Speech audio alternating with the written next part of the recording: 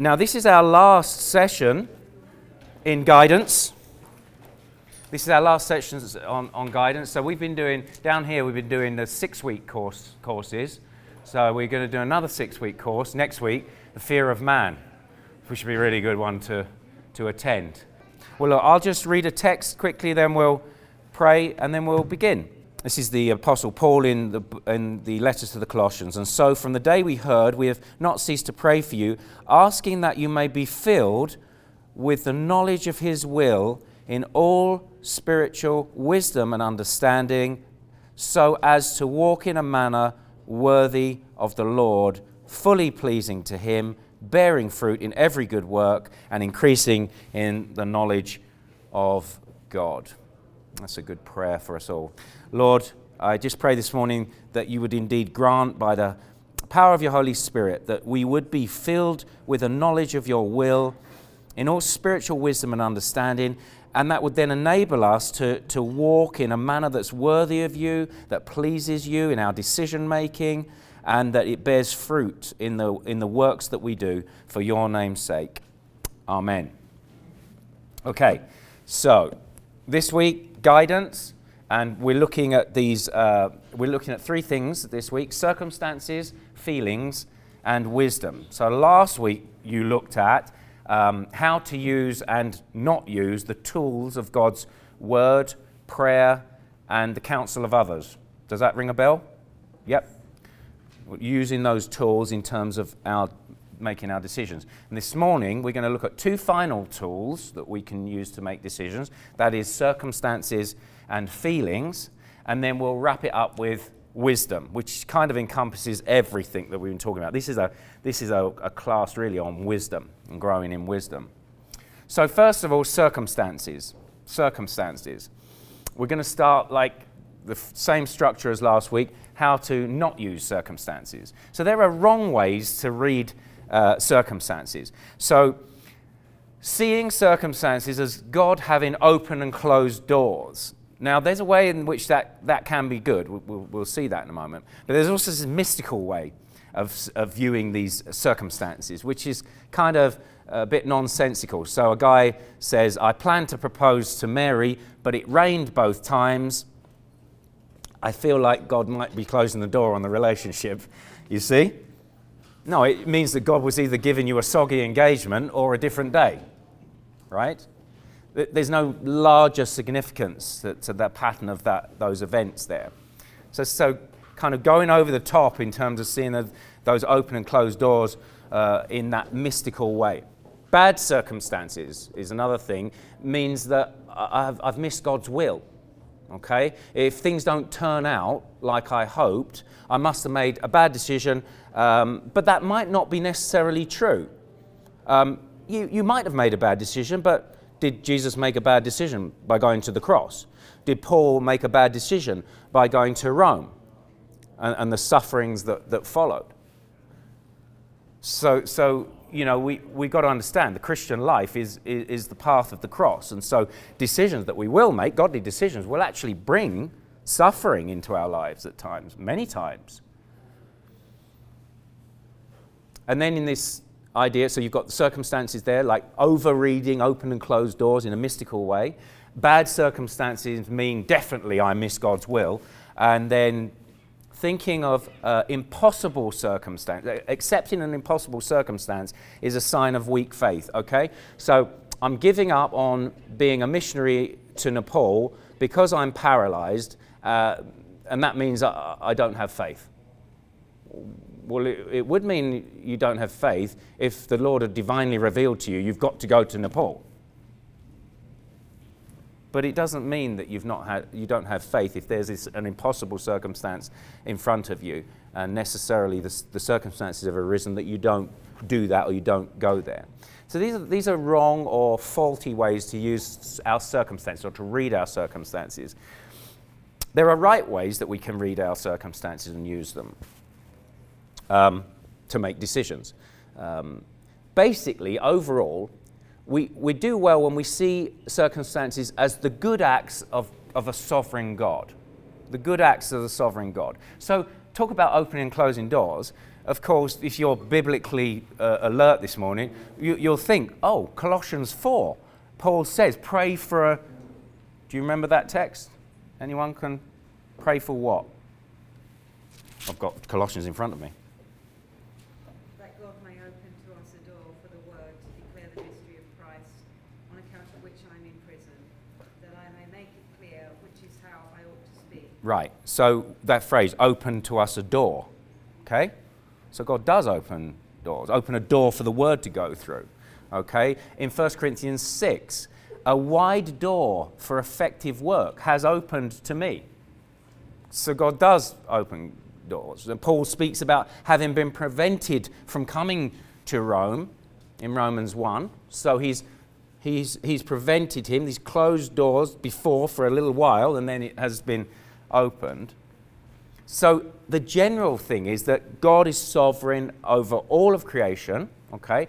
And circumstances around us are actually the good acts of a sovereign God. So this is a real important one to understand, that these ultimate causation and secondary causation. We were speaking about it a little bit at our community group yesterday. Take the book of Job, right? Who killed the kids in Job? Book of Job, you know what happens, yeah? Disaster, and the kids get killed. Who killed the kids? Sorry? Satan, right? Because what happens, he's given, right? And then he does that, and then who else could we say killed the kids?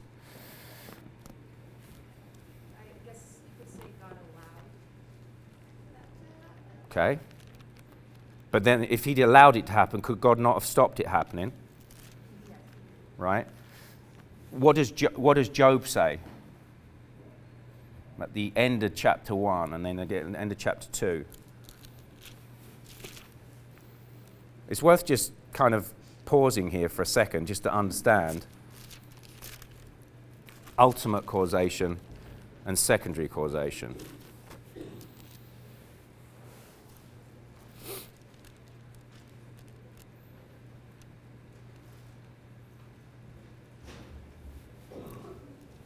Right at the end of chapter 1? Right. So Job attributes the taking away of his children to the Lord. But there has been an immediate cause in terms of Satan's actions.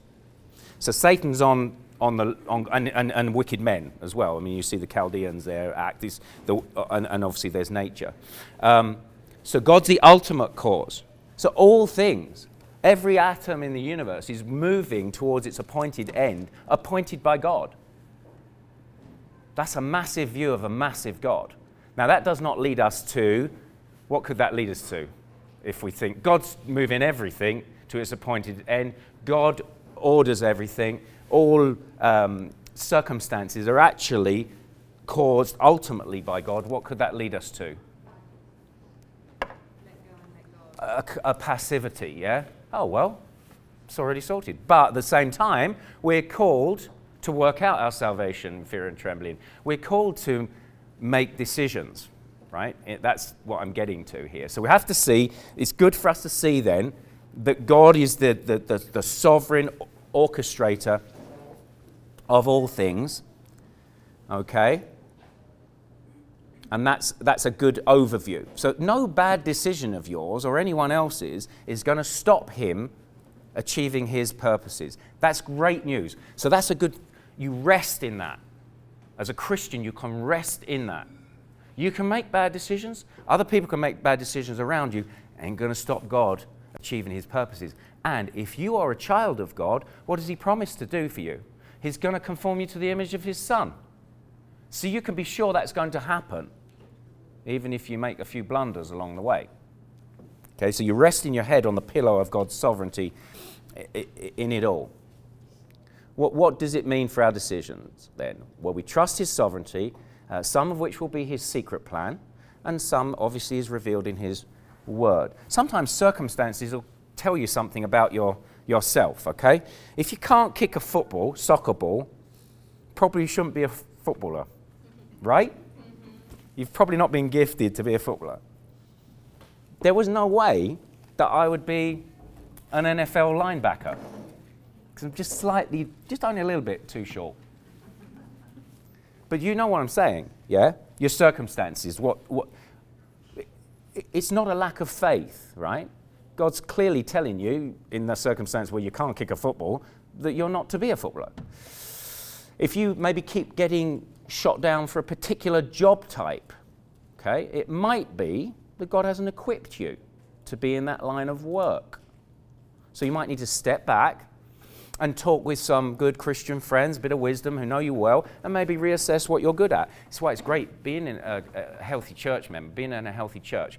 You want to serve in the church, okay? You might want to serve in the church.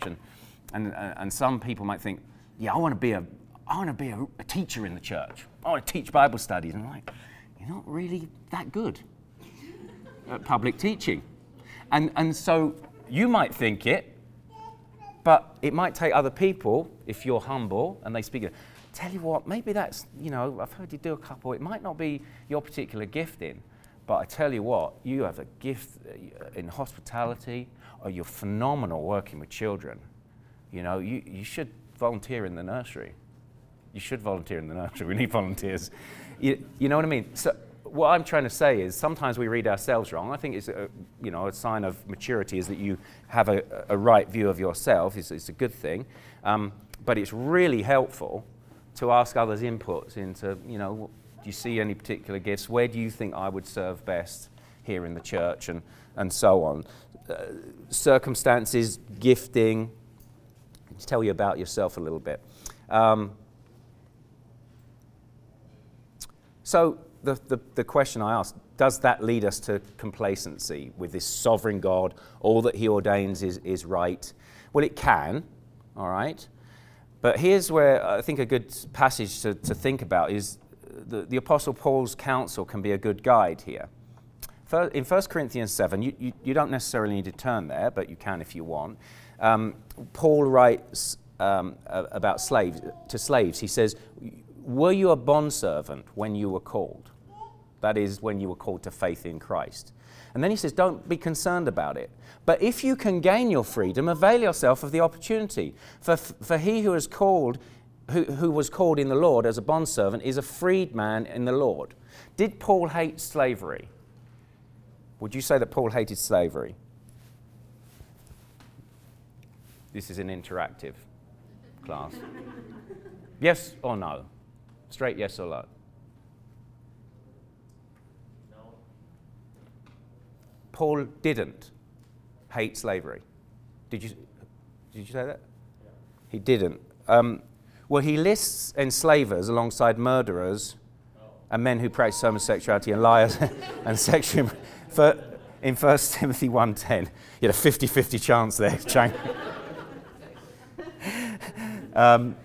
But he tells the slave who's become the Christian not to worry about the circumstances he's in. He said, don't worry, trust God's providence, knowing that one day God's going to right all these wrongs. But he doesn't call for complacency. He says, if you can undo that evil, go for it.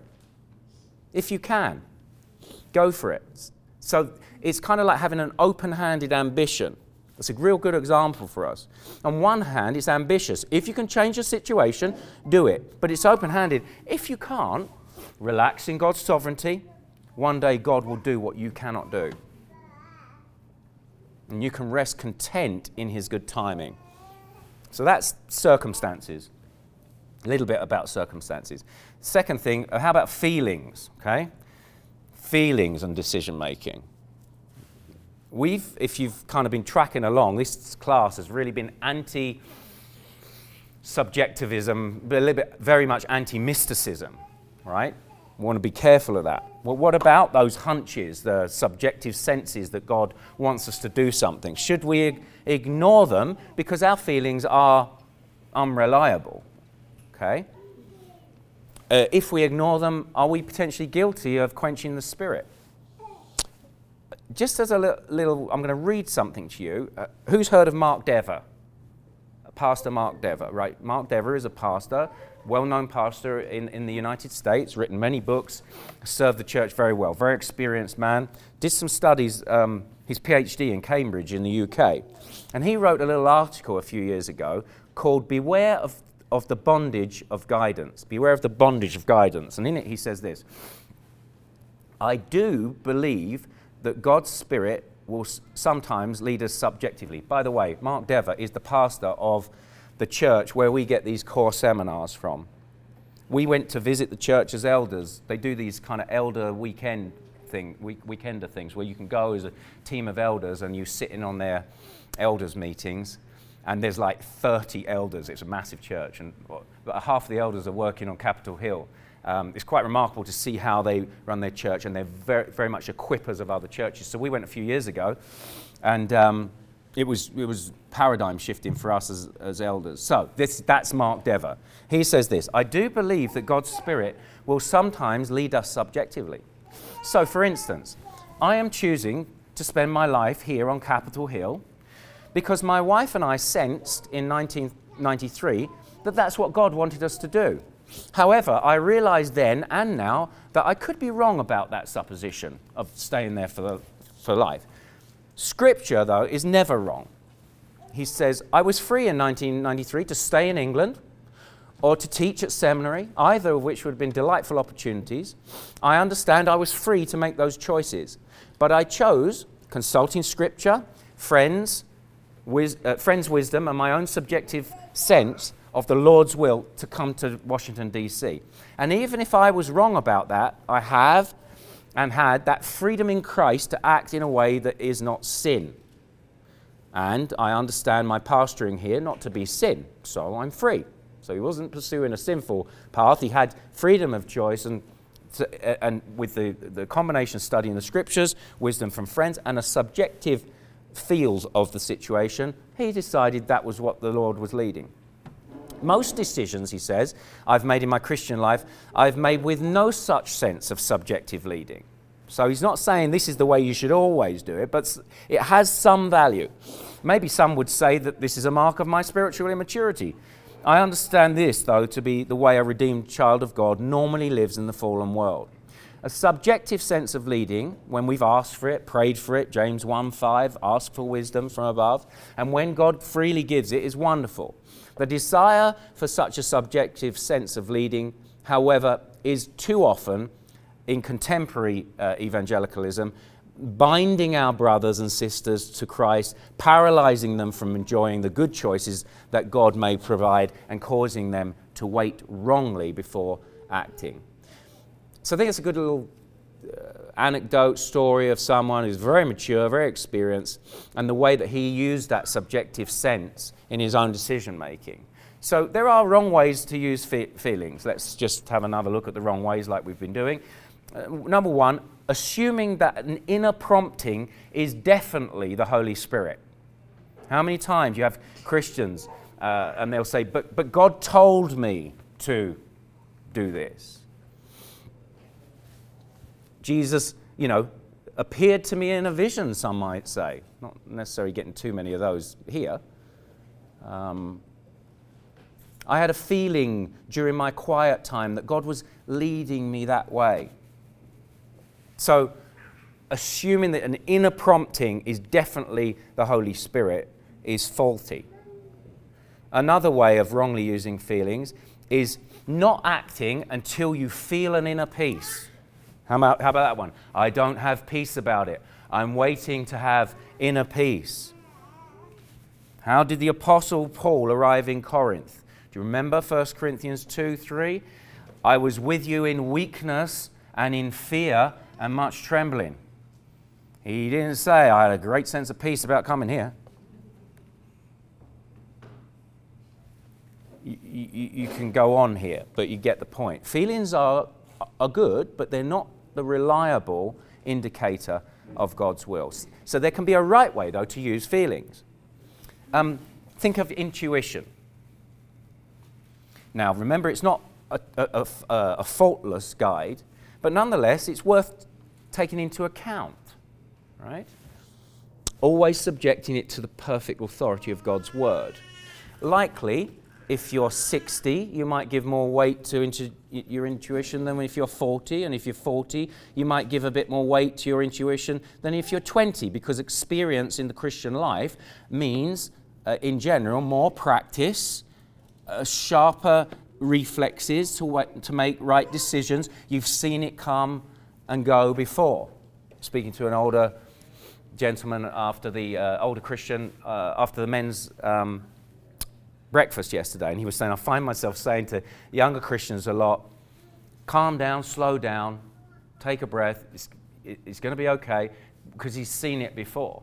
He's seen it before, and he's given them that experience that he's got. So as you've learned to rightly divide the word, as you've learned to apply it to certain situations, your intuition, your instincts, your biblical reflexes should be sharper the older you get, okay? So intuition does have some value, but it's not your final reliable guide. Another right way to use feelings, think of being prompted by the Spirit. Leadings being prompted by the Spirit. Acts 8:29, the Spirit said to Philip, go over and join this chariot. You think of that's the Ethiopian eunuch's conversion. Sometimes our feelings might be more than just a mere intuition, while still maintaining appropriate skepticism about our feelings. So, how would that work? Maybe a move of the Holy Spirit in your heart to lead you to maybe give someone some counsel. If it was me, I would be encouraging you to say, right, okay, so you've been praying about someone's got a problem. Stephanie's got an issue, and as I've been praying for Stephanie, I've been reading the word, I've been considering her situation. It's a job thing. I've been praying about it, her circumstances, and as I've been praying about it, I've come to a sense and conviction that I think it'd be good advice to give to Stephanie to start her own business in videography and supply all the churches in Calgary and beyond. Now, I'm not going to go up to Stephanie and say, the Holy Spirit has told me to do this because I have the gift of prophecy. But I might say, hey, I've been praying for you, Stephanie. You told me about that situation. Considering your gifts, have you thought this might be a really good path for you to take? It would be like kind of giving a biblical wisdom. Holy Spirit may be influenced because I've been studying the Word of God, and the Holy Spirit being the author of the Word. I've been praying to God through Jesus Christ by the Holy Spirit, and there may be some act of the Spirit of God that has given me that kind of insight from the Lord to give to her. But I'm not giving that the weight of, thus saith the Lord and you must do it. So there is the right way to use those feelings. And then the third, intuition, leadings prompted by the Spirit, and then desires. Desires. We all have desires. You can't forget the great promise in Psalm 37, delight yourself in the Lord, and He will give you the desires of your heart. So that's great, because as you delight yourself in the Lord, your desires are actually going to change. They're going to be more desiring what the Lord loves and wants. So that's good. So the more holy you become, the more you can trust your desires. But they are still desires, and they will have some level of inconsistencies at times, or faultiness at times. But understanding our desires is important for a few reasons. In God's kindness, He often gives us wide latitude in what we do in life. And often being happy in Him will involve doing what we want, what we desire, which is great. It's great freedom, that. Secondly, we'll often serve Him better by doing what we want. You love teaching kids. You deplore balancing books. My guess is that you'll more easily work as unto the Lord if you're a school teacher than an accountant. See? Third, our desires can reveal where our hearts are attached to something other than God. So you think of James 4, where our desires come from a spiritual adultery, when we want something else more than God, and so then that can cause arguments and discord and so on. And then fourth, our desires can be good. As I said at the beginning of this desire section here, the more you want what Jesus wants in your life, the more trustworthy your desires will be. So summing up this section on feelings with a few guidelines to your feelings here and making decisions. Number one, in humility, recognize that your feelings can be wrong, and above all else, never elevate your feelings over God's word, and possibly over the strong godly counsel of others. You know, if you've got 5 mature Christians saying, don't think that's the right thing to do, as they've considered your situation and you've sought their counsel, and you're feeling your desire still to do it, it would be caution. You should exercise caution. It might not be good to elevate your feelings over their counsel there. The second is to discuss your motives with those who know you well. Part of being a Christian in a fallen world is learning to make decisions with some mixed motives. So as you discuss with other people, you will discuss your motives with other people, and they'll help you to kind of sieve them out, because you'll have some mixed motives in there, and to give weight to those motives and say, hey, well, okay, there's some particular motives there that might not be good, but these outweigh the others. Maybe the third thing would be to use appropriate vocabulary to describe your feelings. Not God told me to, or so on, but maybe I feel as if it would be wise for me to do such and such. Maybe I feel like God has given me a desire to do this. It seems good to do this. It seems good as other people have spoken into my life. And then the fourth thing is, remember your natural biases. Are you hesitant by nature? Well, you may need to learn to make decisions even when you're uncomfortable. Okay? Or the not at peace thing, you know? Are you rash by nature? You might need to learn to wait a little bit. So that's feelings. And then finally, because I want to finish a bit earlier today, also give you a chance for some questions, is wisdom. So you've got the 5 tools: God's word, prayer, and counsel. That was last week. Then you've got circumstances and feelings this week. So we've gone a little bit more on the subjective side of things. So we're not like saying, you know, a subjective views of things and intuition, all of this is always wrong. We just want to weigh it rightly. Okay, we just want to weigh it rightly, because we are embodied souls. We have emotions and desires and all of these things, and it's the way God's made us, and we don't want to ignore that. Okay, so we've got the circumstances and feelings thing.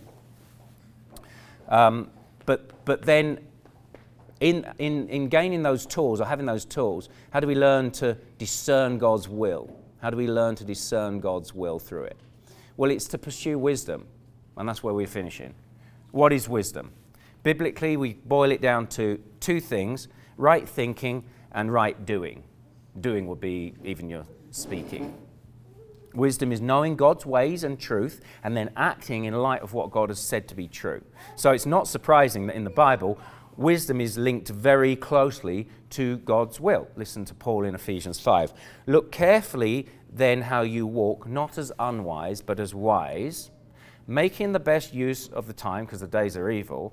Therefore, do not be foolish, but understand what the will of the Lord is. You could say, he says, therefore, do not be foolish. Now, what would you expect him to say? But be wise. That's the opposite of foolish. But he says, but understand what the will of the Lord is. So he's kind of equating that to wisdom. How do we grow in that knowledge of what the Lord's will is? We pursue wisdom. Don Carson puts it this way: spiritual wisdom and understanding constitute the means by which God fills us with the knowledge of his will. So how do you become wise? How do you become wise?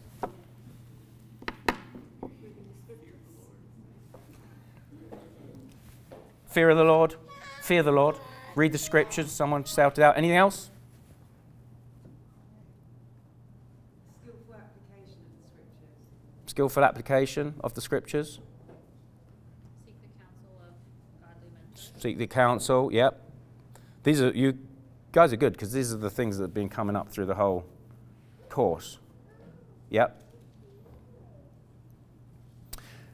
Proverbs tells us it's a lifelong pursuit. Listen to Proverbs 2. Listen to Proverbs 2. My son, if you receive my words and treasure up my commandments with you, making your ear attentive to wisdom and inclining your heart to understanding. Yes, if you call out for insight and raise your voice for understanding, if you seek it like silver and search for it as for hidden treasures, then you will understand the fear of the Lord and find the knowledge of God. Then you will understand righteousness and justice and equity and every good path. Proverbs 2, verse 1 through verse 9. You could open that passage now and note the imperatives and see how they escalate in their intensity. Receive my words. Treasure up my commandments. Make your ear attentive to wisdom. Incline your heart to understanding. Call out for insight. Raise your voice for understanding. Seek now. Seek it like silver.